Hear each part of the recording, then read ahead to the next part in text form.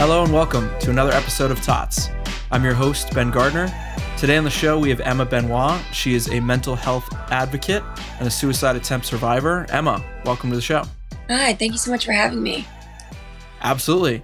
I first heard about you through Kevin Hines, who has also been on the show and has also survived a suicide attempt, and just started looking into your story a little bit.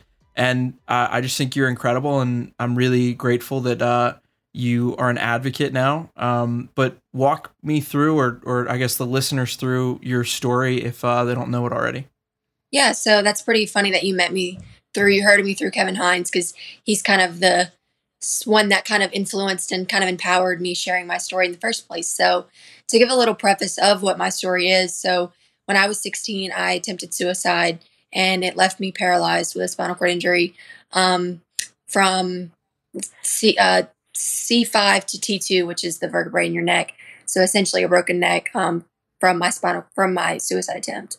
And so surviving that and overcoming all the physical challenges that I was faced with, I really realized that I do have a purpose and I do have a reason for being here. And so I felt like my story kind of empowered me in a way to be my authentic self and share the feelings that I was so afraid of, and the things that I was struggling with prior to my suicide attempt. And we can get into the details of that as we go along. But I was 16 years old, and my summer before my senior year of high school, I attempted suicide. And prior to that, like I said, I was really struggling with depression and anxiety, and truthfully didn't know it. I didn't realize that I could even suffer with those things, because I totally believed in the stigma surrounding mental health, and particularly surrounding suicide and suicidal ideation, which I was experiencing.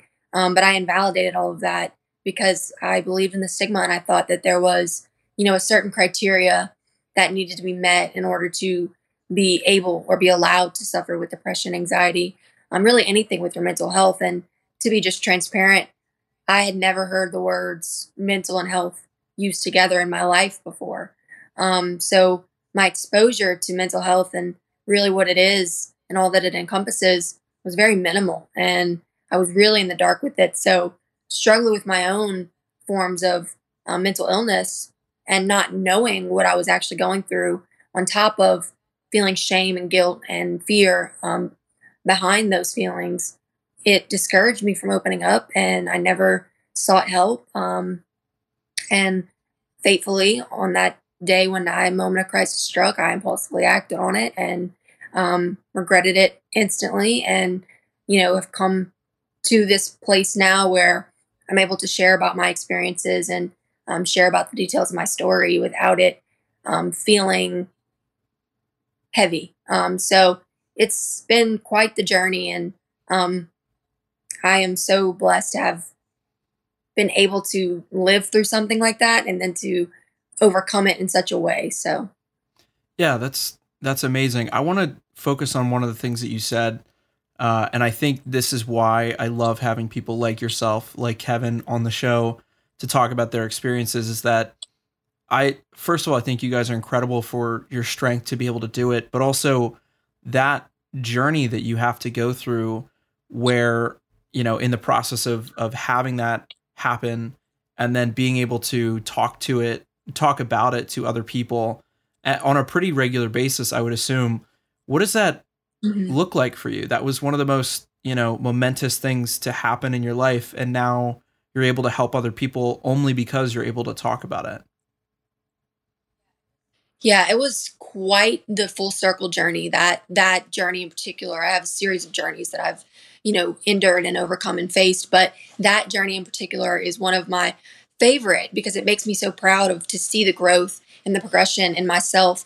But it was, like I said, quite the journey, because, prior to my suicide attempt, I was not open about my feelings. I was very closed off, very reserved. I even went as far to create this facade of a person and this hard outer shell that really wasn't me.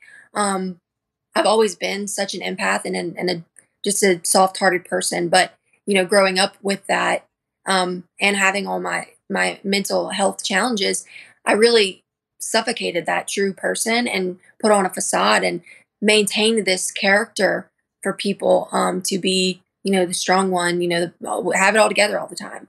And, to be so isolated in my feelings and to be so isolated in what I was going through in my mental health journey, to have such a pivotal moment like that, because it did shock my entire community. It was a shock to myself, even because, I never really thought that my problems were that serious.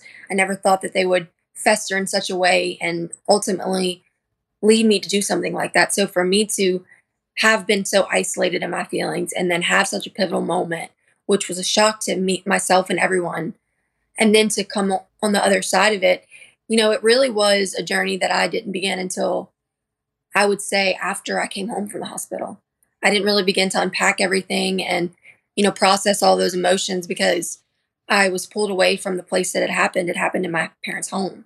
And then I was brought back there after being released from the hospital, and everything just came rushing back to me. And so it was a true evolutionary journey for me to walk through, being faced with everything again and being reminded of everything again.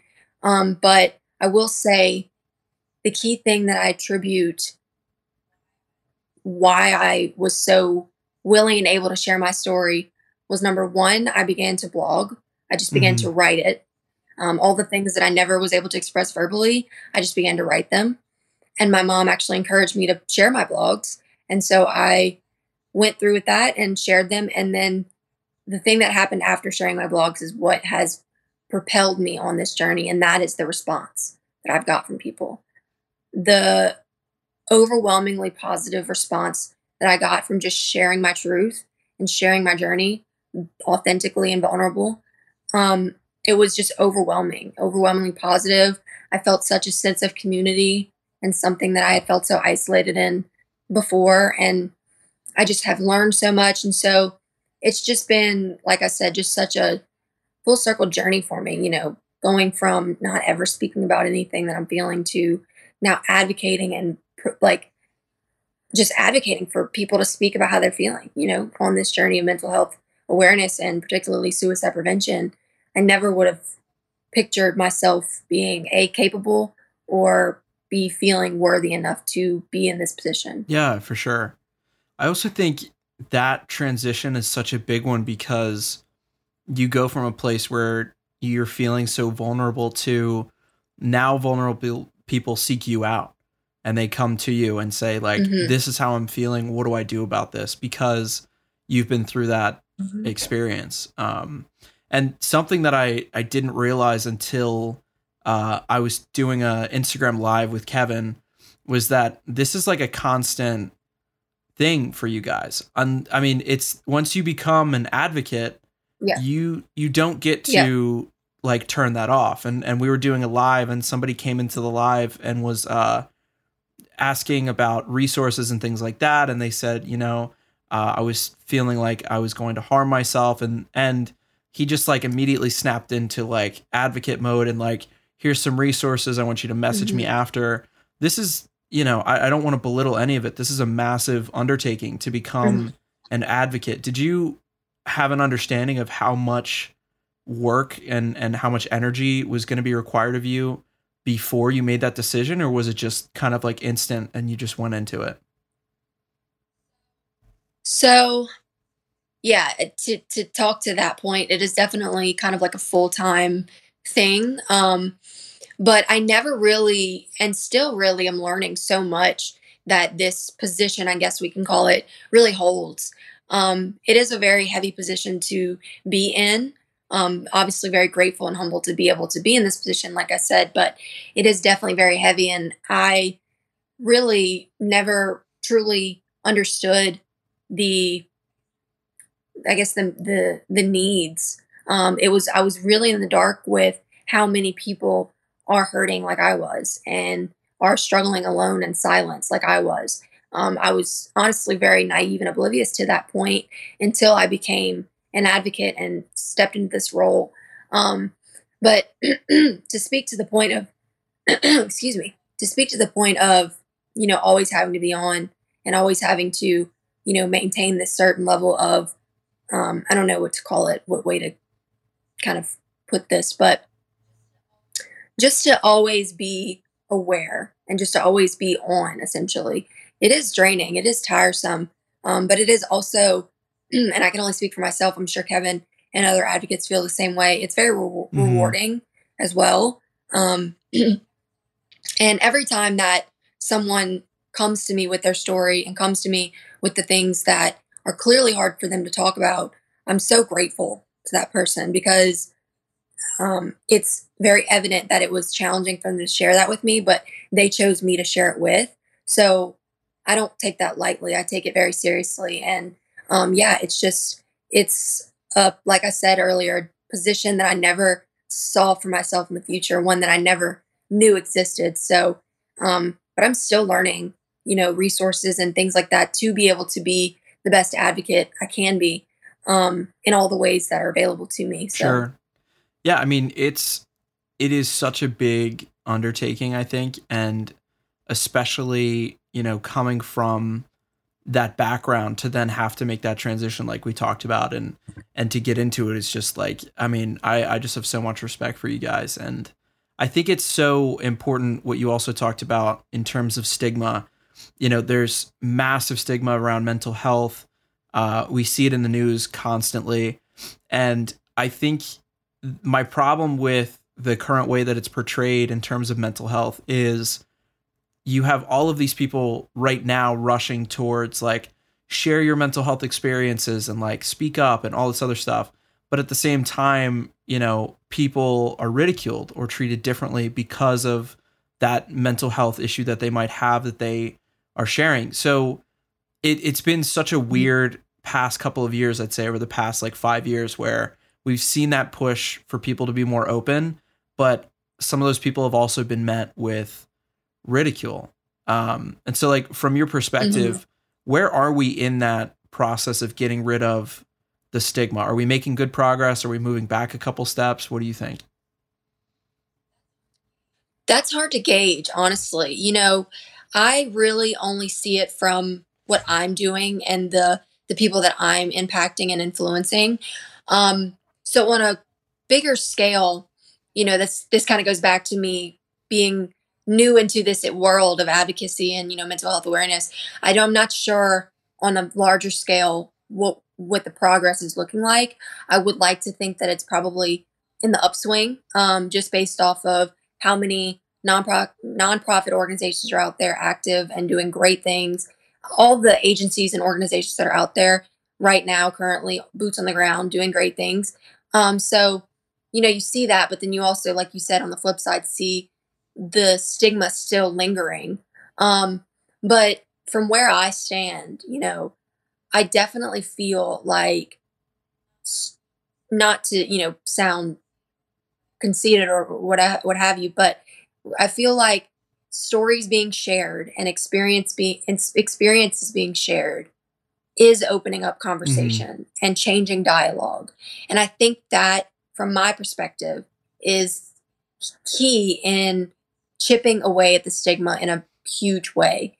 We've got to come to the understanding and realization, firstly, that our mental health should be prioritized the same way every other health that we prioritize within our body is Hmm. prioritized. That's first and foremost. Because growing up, in South Louisiana, mental health was not heard of. Right. The only times I've ever heard the word suicide was either on a TV commercial as a symptom or a side effect, rather, of medication, or my grandmother, whispering in my ear, oh, he killed himself. We don't talk about that. So those are really the only times I ever heard of these things, these terms. And so we've got to start using these terms in a more um, normal way, not a casual way. That's the double edge of Right. this whole thing that I'm trying to do. I'm not trying to casualize these terms, which they're seeming to be very casualized amongst the youth these days. But normalizing these terms, making the terminology more like evident to people would probably reduce some stigmas because you know for me, when I would have a suicidal ideation or a thought of suicide, I would be so afraid because of the word. and it's like, why was I so afraid of the Mhm. word? You know, and just normalizing but not casualizing these phrases and these terms. And another example of, language change and language shift could be something like, we've got to get away from saying, oh, he's an addict, or, she's bipolar, she suffers with bipolar disorder, he suffers from substance abuse Right. disorder.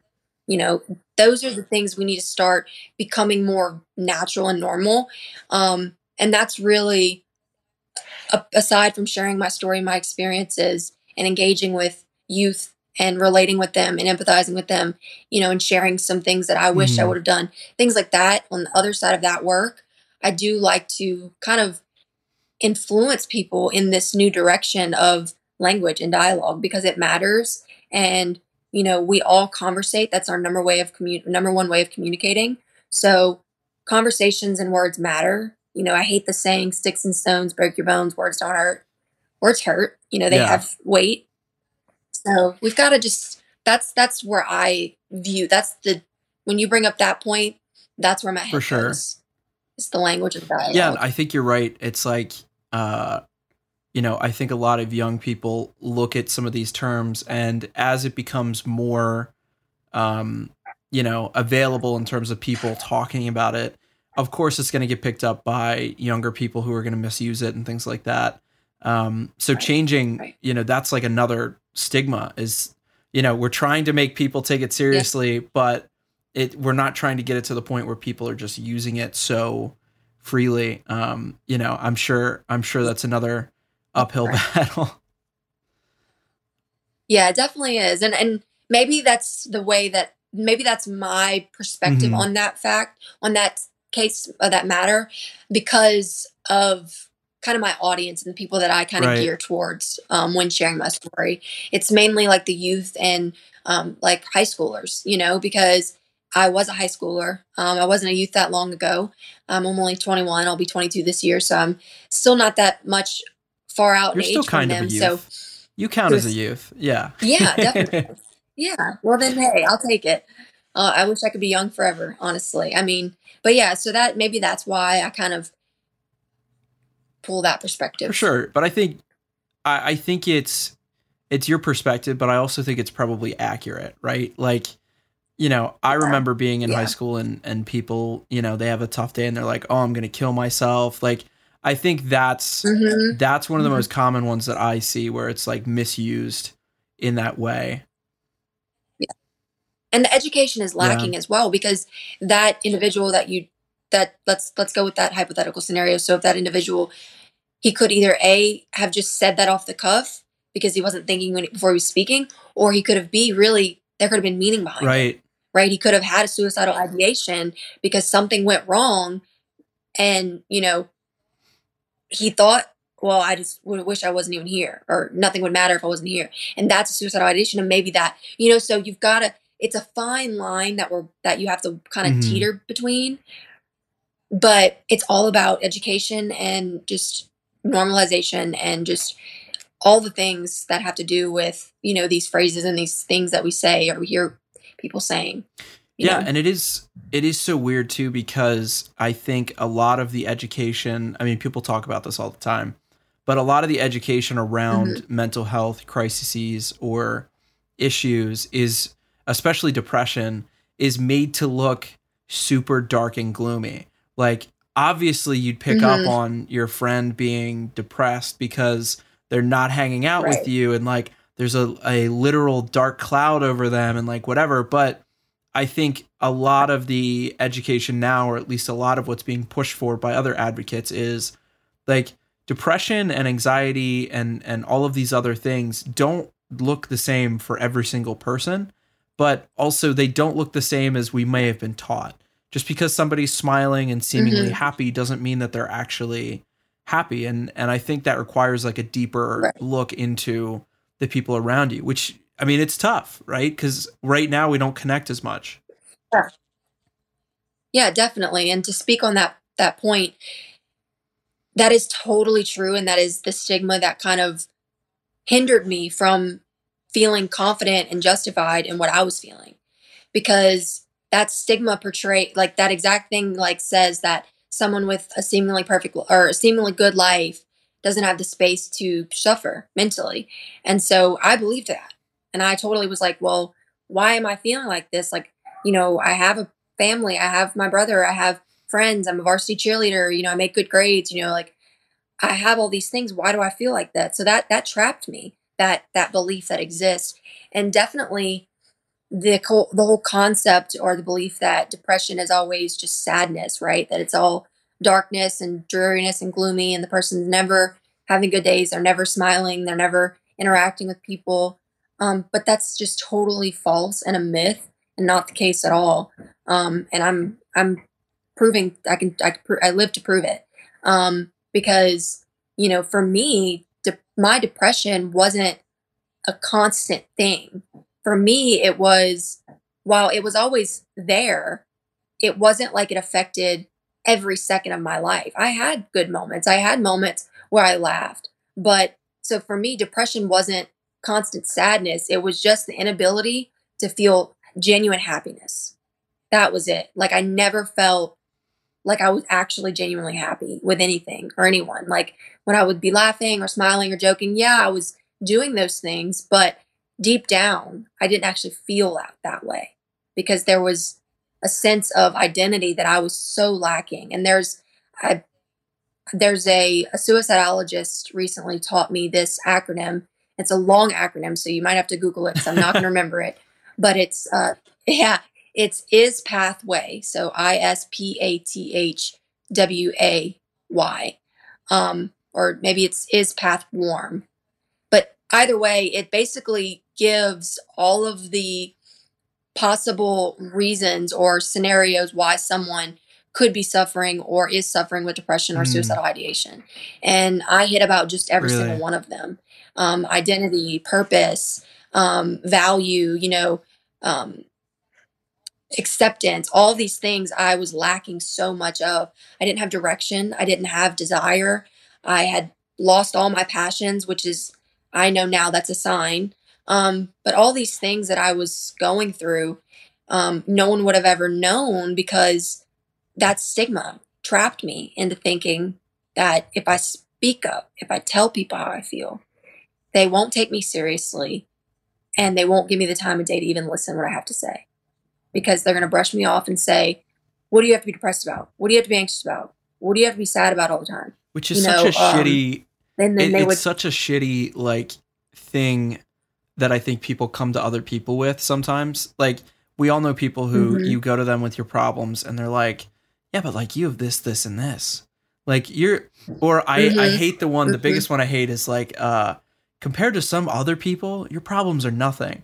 And it's this constant belittlement of like oh boy, whatever you're feeling, like hmm either you don't deserve to feel that way or it's incorrect because hmm you have other great hmm things. How could you possibly whatever? And it's such a negative like just whatever on somebody coming to you with their problems that like that can cause real harm, and I think people don't recognize that. Absolutely. Those two statements were said to me countless times, and when those were said to me, it only re-invalidated what I was Right. feeling. Because occasionally I would, obviously we're human and I wouldn't always be able to hold it together so perfectly. And I would crack and I would misbehave or act out, and my mom would catch it and be like, "What is going on with you?" You know, and I would lash out a little bit, and I would be met with that. Not only my mom, but my coaches, my teachers, my peers, my friends, like everyone really, would approach the situation in that way. And I attribute that to just education, past upbringing, right? We were just kind of like bred essentially to suppress our emotions and to invalidate our own feelings and to not fully feel our own feelings and to tell ourselves, toughen up, people out there have it worse than you, um, things like that. And that's not healthy. It definitely only contributes to the mindset that is very toxic and the one that I was living in. So that's also something I'm trying to break away from and just trying to reframe people's perspectives a little bit because it's easy for someone to automatically respond with that when someone says that they're struggling, because you immediately look to what they have in their life to, you know, be thankful for, be quote unquote grateful Right. for, right? And so, but that's all surface layer stuff. You wipe all that stuff away, what is that person actually feeling though? Right? Like, what is the person actually going through aside from everything, the outside circumstances of their life? Yeah, Yeah. 100%. What did you have any external factors that you feel were affecting you and like kind of leading to your depression or strengthening it, or was it just internal things? So like examples of things that were happening that might be those external things that people would talk about. So you mean like some examples of some things that was happening in my life because of my Well, depression? yeah, so like did you have any external factors that you think were also leading to your depression, or was it just Ah, internally you I see. just, despite other things, kind of like we were just talking about, like despite some things Yeah, going really really right, there's just something that's missing. right. Yeah, so it was definitely a combination of both for me. I would say the internal factors started to fester when I was about 12, when I really started to notice that things were really heavy on me and I could never let things go. I always would overfixate on things, and I by nature am a perfectionist and also a people pleaser.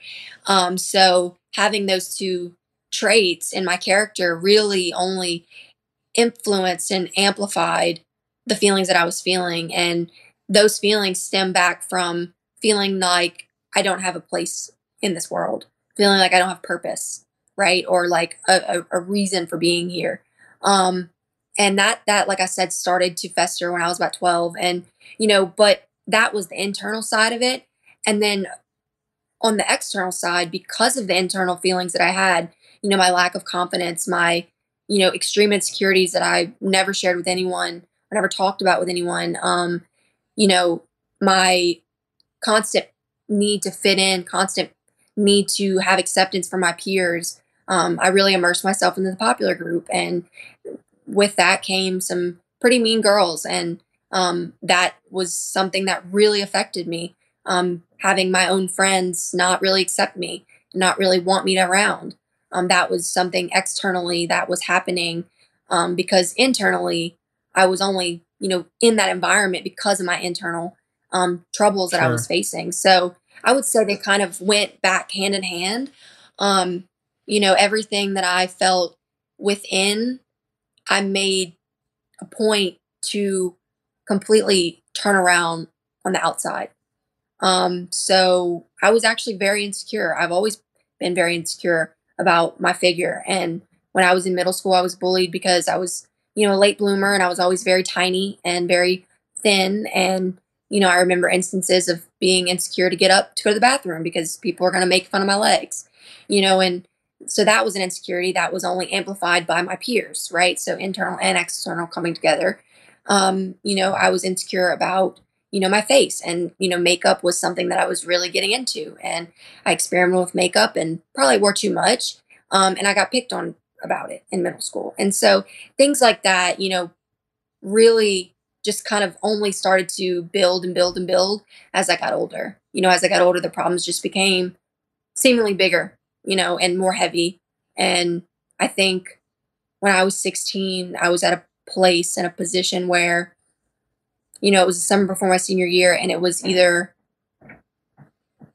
one thing or the other was going to have to happen, and I just fully cracked. I couldn't maintain this lifestyle Sure. anymore mentally. That's a lot. Yeah, thank you also for sharing all this. I mean, this is big, and I think like you said earlier, sharing is how other people relate and then also end up sharing their stories, and I do think that advocates like yourself help to save lives. So thank you for sharing.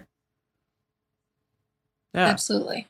Absolutely. I feel empowered from sharing because that exact thing is very true. People do feel like they can relate, and then in turn they do open up. So it just continues this momentum and kind of this ripple effect in a positive way, Yeah, it's you know? huge.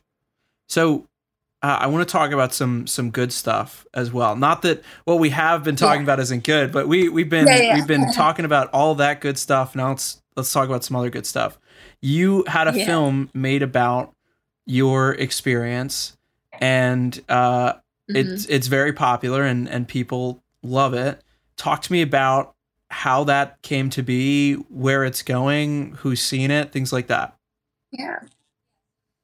Yeah, so the film is also kind of a full circle journey as well. So I had mentioned earlier that I started a blog to process my feelings when I came home. That was kind of the initial entry into this journey that I'm on. So the blogs were published online, and someone that's local to me here in Baton Rouge came across the website and shared it with her brother, who is a producer by the name of Greg DeSherry, and he's also local to Baton Rouge. And he worked on the Suicide the Ripple Effect film Yep. with Kevin Hines. And so, right around the time that he found my blog through his sister, they were showing the film for the first time to a live audience here in Baton Rouge. Here in Baton Rouge. And they invited me to be on the panel after the showing. And I had just recently seen a video of Kevin Hines that my dad showed me through Facebook. And so I had known Kevin Hines, known about his story, and then I got this opportunity. And so I'm like, of course, I would love to be a part of this and, of course, get to meet you, Kevin Hines. And so I went to the premiere of the showing and shared my story in front of people for the first time ever. And the response after that also encouraged and empowered me to continue sharing, but only verbally with people. And so Greg and I just stayed in touch, and he came over to my house one day with his camera and started filming. And initially it was going to be a PSA for his day job with Magellan Health, but it turned into much more. And it's a journey that was totally divine, and kind of things just seemed to happen in a way that needed to be documented. And it's really been a great tool for me in my advocacy work, because it is getting some traction and people are learning about it and wanting to see it and share it. So right now we're just doing screening events. We're offering screening licenses to different people. Anybody can purchase a screening license and host an event. And I have gotten the opportunity to be at some of these events and share after the film with a Q&A, and get to just be there one-on-one to interact with these people and have private conversations after. And it's just been such a blessing to have my story be portrayed in such a way that educates and can resonate and just communicate such a bigger message. So it's, and I mean, that's kind of been the basis of my journey thus far, has been, the film and sharing my story through the film and with the film. Because I started sharing my story through the blogs about 8 months after my attempt. And then after that, it was about right at a year that I met Greg. So it's been quite the journey. But the film has been such a blessing, like I said. I'm sure. Yeah. How long were you in the hospital after your attempt before you came home? So I was in the hospital for about a month, and then I went to the rehab hospital, inpatient rehab hospital, for about 3.5 months. So totally like about 4.5 months I was in the hospital. So it was quite some time. Did a lot of physical recovering during those months, for sure. I went from being completely paralyzed from the neck down, quadriplegic, to having full feeling and body movement in my body. So the journey was definitely a treacherous and a long one. I wouldn't wish it upon my worst enemy. Not that I have an enemy, but I really gained a lot of patience in that journey. I'm sure. Yeah, and something you said earlier that I hear from a lot of people is that the instant it happened, you immediately regretted it. So like Kevin always says, and I'm sure he's repeated this I don't know, 1 million times at this point because he's everywhere, but he says the second that his foot left the rail of the Golden Gate Bridge, he immediately felt like, oh shit, like I screwed up. Like this is not what I want. I want to live. And I think that that's inspiring to me because it means that even at your lowest low, and even at the point where you feel like nothing's worth it, if you do get to that threshold, you do immediately feel like, no, I do want to live. I think it's just a matter of Hmm. people, when they have that crisis, convince themselves that it's just easier not to. But Hmm. it's always still there. It just might be hidden. Do you feel like that? Absolutely. I mean, my story in that regard is totally parallel to Kevin's. I mean, the minute that the firearm went off, I don't know if I prefaced before, but I used a firearm to attempt suicide. And the minute that the firearm went off, I felt instant regret and my ideation immediately changed. I was living with this ideation and these thoughts, not necessarily of ways to attempt suicide, not actual thoughts of what I would do or how I would do it, but more so the thoughts along the lines of, I wish I wasn't here to have to deal with this, or things would be easier if I just was gone, or the thoughts of even, I wish I was never born. I mean, that's a suicidal ideation in and of Right. itself. Um, or, acts like, um, I would be driving my car and just be so tempted to just swerve into the other lane, because it would just be easier that way. I would just be rid of all of the pain and hurt that I had been feeling. Um, but absolutely, instant regret. My ideation completely changed in the moment that I did it. I knew that it wasn't what I wanted to do. I knew that I really didn't want to die. I knew that I had just made a huge mistake because I truly thought I was going to die right there. I mean, by medical definition, my injury was fatal. I severed my carotid artery, which cut off blood flow to the left side of my brain completely. So, by right, that should be a fatal injury. So, I thought that I was going to die. And I, with everything in me, did not want that to be the case because I thought to myself, no one is going to know that I didn't want to die. Mm, And they're going to share my story, and it's not going to be my story. It's going to be their story from what happened. So all those thoughts came rushing to my head, and immediately after it happened, everything that I wished I had thought of before doing it came to the surface. I thought of everything that I'd be leaving behind, every person that I'd be leaving behind, everything came to my head immediately after. And so I think that factor, because when Kevin said that, I knew immediately that I was not the only one that I knew that I had someone else to just kind of validate that yeah. within me. And so it gave me more power essentially. It made me feel more empowered. But that fact alone, I've been told, is a deterrent for people.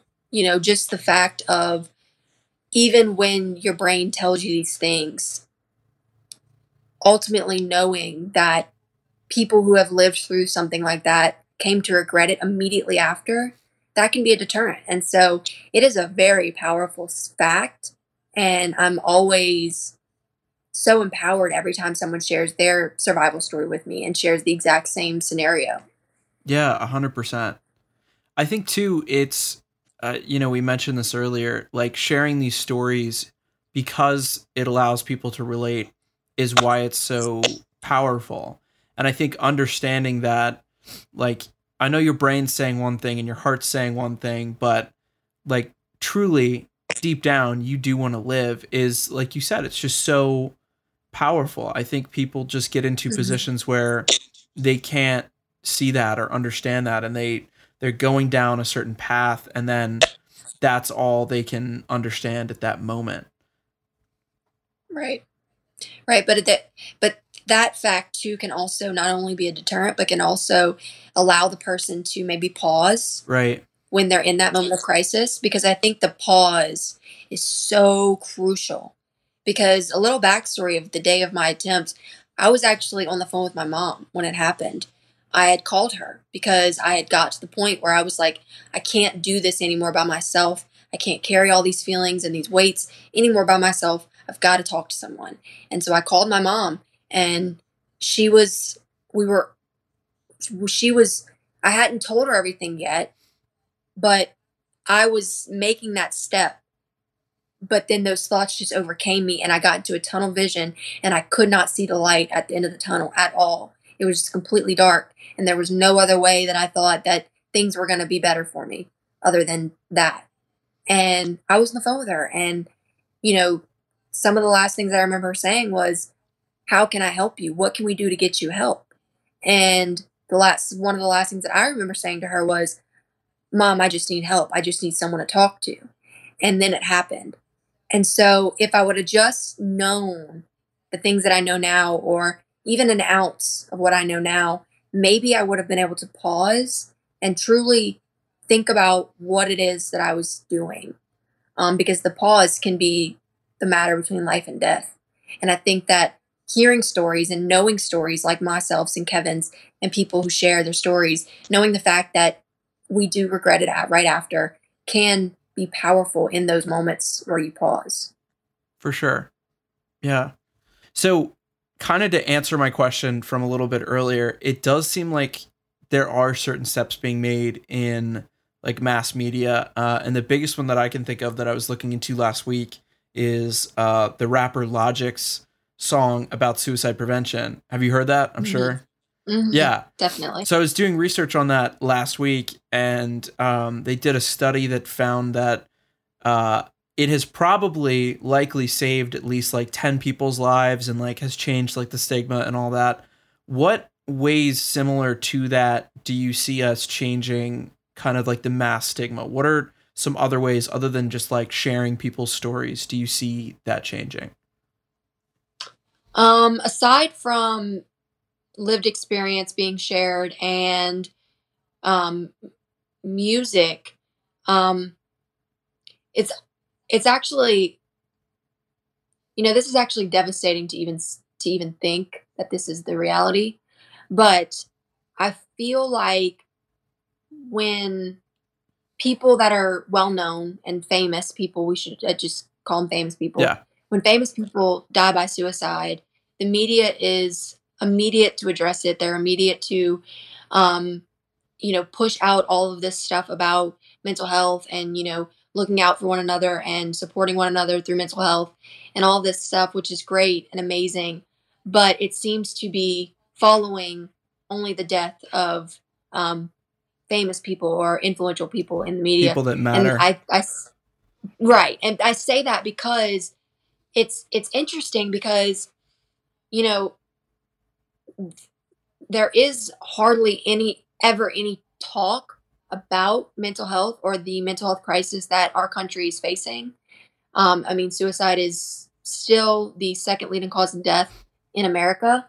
Um, so it's sad to see that there's hardly any talk about it on the media, versus when someone does pass away, like for instance, most recently former Miss USA passed away by suicide. Hmm. And after her passing, it seemed like everyone was back on the hot topic again. Right. And that's the part of all of this that really kind of is discouraging, Hmm. um, but I'm not really quite sure. You asked me on a positive note, and that's not really a positive note, but I mean, um, reality is reality, right? It's good to talk about it yeah, either way, yeah. I'm trying to think because there is so much positive and good happening for sure. in communities across the nation. I mean, smaller communities, of course, but communities nonetheless, with people nonetheless. Um, so I think I really, yeah, I'm not sure what to. I'll have to get back to you on that one. I Yeah. think I'll just leave it at that. I'm not sure. I mean, to your credit, like the biggest one is sharing stories. That seems to be the Yeah. most effective in terms of what I've heard and what the studies would support because it gives people that opportunity, like you said earlier, to be like, holy shit, like I'm not alone in how I'm feeling. I'm not Mhm. crazy. Other people feel this way, and there's a way that I can get around it. For you, after your attempt and after you came home, the blog obviously was massive for you, meeting other advocates. What else, what other services did you utilize to kind of try and get yourself to a place where you felt like you could start sharing your story? So I began in therapy quite kind of immediately when I got home. I started seeing a talk therapist and just got into therapy and just got to counseling and started on that route. I was on some medication for the first, I think, 3 years post attempt, and that seemed to really do wonders for me and be very valuable and beneficial to me during that time in my life. And I saw a psychiatrist, and the psychiatrist was actually really the one that just made me feel so sure about everything, because she put like a definite diagnosis and a definite name to something Yeah. that I had been experiencing my entire life. So to hear, a diagnosis like that, it's like, oh, okay, like it's actually real. It makes it real because like I'm guilty of it too, like falling under the belief of the stigma.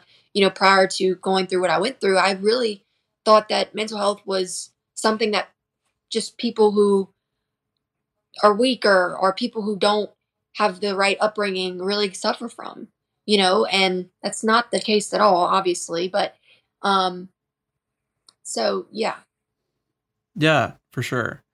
I think it's so weird because that stigma around mental health has affected therapists and psychiatrists for sure. Why do you think people are so afraid of therapy? Like I personally go and see a therapist. Some of my friends do as Hmm. well. But then I talk to other friends and I'm like, yeah, man, like, I love our conversations and I love helping you out, but I think it would probably be good to see a therapist. And they're like, a therapist? Why would I ever do that? Yeah. Like they're so like afraid of it. Why do you think that is? I don't know why exactly. I really just can understand from why I felt like that. Hmm. And, for me, like I said, growing up the way I grew up, you just didn't talk about your feelings like that. You didn't work with your feelings with anyone. You didn't see a therapist. You didn't do that because it wasn't a need. You didn't prioritize your mental and emotional needs like that. That's kind of how we were kind of bred coming up, just because of the generation's knowledge and understanding of mental health as a whole. Kind of was the catalyst for this understanding and knowledge or lack thereof that we are still seeing these days. Um, but for me, seeing a therapist was such a foreign concept to me that whenever I heard about people doing that, or when someone would maybe, I don't quite remember if anyone ever said that to me, but I really would get defensive when someone would say, you Mm, probably should do this or that, yeah. and that's a sign that there is something actually going on that you probably need to address. But for me, therapy, the whole idea of it, concept of it was just foreign and scary. I just thought it was so scary because the way it's portrayed on TV and on movies and on media is, you're laying on a couch pouring out all your deepest darkest feelings and thoughts and secrets with a Right. complete stranger. It's not portrayed in the way that it actually is, you know? Therapy's great. I love therapy. It's been one of my biggest aids in my journey, my own mental and emotional journey. There's so much value that you can get from therapy. And I'll tell really anybody, that therapy can be beneficial for you. You don't have to be going through really, really pressing stuff to benefit from a therapist, because sometimes, we just need someone to go to that's not our family, that's unbiased, that, it doesn't matter whether or not we hurt their feelings or they hurt ours. Like, we needs that sometimes. So Right. it's all about talking about what therapy actually is and normalizing that, because, I think it's just all stems from the way we kind of were, what we were kind of taught and what we kind of heard growing up, that Sure. we kind of react like that. Yeah, for sure. I think that's a huge part of it is just upbringing, and then it goes back to that stigma, right? It's like, oh, like I hear they're in Yeah. therapy, like what's wrong with them? Yeah. And it's Right. that whole concept of understanding that, like, from my perspective, going and seeking help and then getting help for your mental health makes you like more of a person, right? Like not less. Like having an issue and Right. then solving it. I live really close to DC. I lived in DC for 4 years, and there's this page that it's called Overheard in DC, and it's like there's one in New York. It's the same thing, and like it's just crazy things that people hear. And one last week that I loved that they posted was uh the new oh shoot, what was it? It was talking about therapy and how like there used to be this like ultimate green flag. Oh yeah, it was like a tall person. So they're like the new being tall is when they say that they're in therapy, because they're like, that's such a green flag, because they're able to like go and get help for their stuff. So I'm pushing that. Therapy's a green flag. I love that. Yeah, absolutely. I stand by that too. I mean, it is definitely a green flag. That's a sign of strength, that you're willing to put everything aside, despite the beliefs that surround mental health and everything like that. You're able to negate all of that from your head and only focus on what you've got to do to get your mental wellness in check. I think that's huge. That shows a sign of strength and ownership of some of their life. I mean, I so wish that I would have had the courage to get myself the help that I needed. Because at the end of the day, you know, you got to root for yourself. You've got to be there for yourself. You've got to be an advocate for yourself. And something that was said to me actually from my therapist was, you've got to treat yourself like someone you're responsible for taking care of. And that's huge. It's huge. Because if we do that, then we will be able to set aside and maybe wipe away some of the myth that's surrounding this topic of mental health, you know, and seeking treatment and getting therapy and all the things. You know, maybe if we do that, then we won't be able, that will kind of disappear a little bit. Right. You're responsible for making sure that you're treating yourself correctly and making sure you're in a good space. For sure. Definitely. Because the saying that, and this ranged true from my life, I know personally, you can't really fully show up for someone else if you're not fully showing up for yourself. Yeah. That's huge, because since having gone through therapy and since doing therapy, I am the most self-aware, strongest, I think, that I've ever been, you know? So much value comes from putting your mental health as a priority. For sure. That's awesome. Well, Emma, this has been great. Thank you so much for joining me. Where can people follow you or find your stuff? So very simple. I'm on Instagram. It's just my first and last name. My last name and then my first name is my Instagram handle. And then I'm on TikTok, and it is at It's Emma B, with 2 E's. And then the film is at www.myascension.us. So, and that's just about it. And if you are interested in my blogs, they are still active. And that website is www.liferejuvenated.org. Awesome. Yeah, I will definitely make sure to also put some mental health services and some phone numbers in the show notes, just in case people are experiencing any of those things. They need to find some services or somebody to talk to. You can do that there. If you enjoyed this episode and want to listen to more, you can go to www.totspodcast.com. You can also listen to us on Spotify, Google Podcasts, and Apple Podcasts. Those are our big 3. You can follow us on Instagram. That's where I'm going to post most of the content, new episodes, some good pictures of Emma before the episode. Also follow us on TikTok. We're about to have a bunch of content come out there. But guys, I hope you're well. If you're not, definitely find some support and listen to some good stories. And I'll see you next week.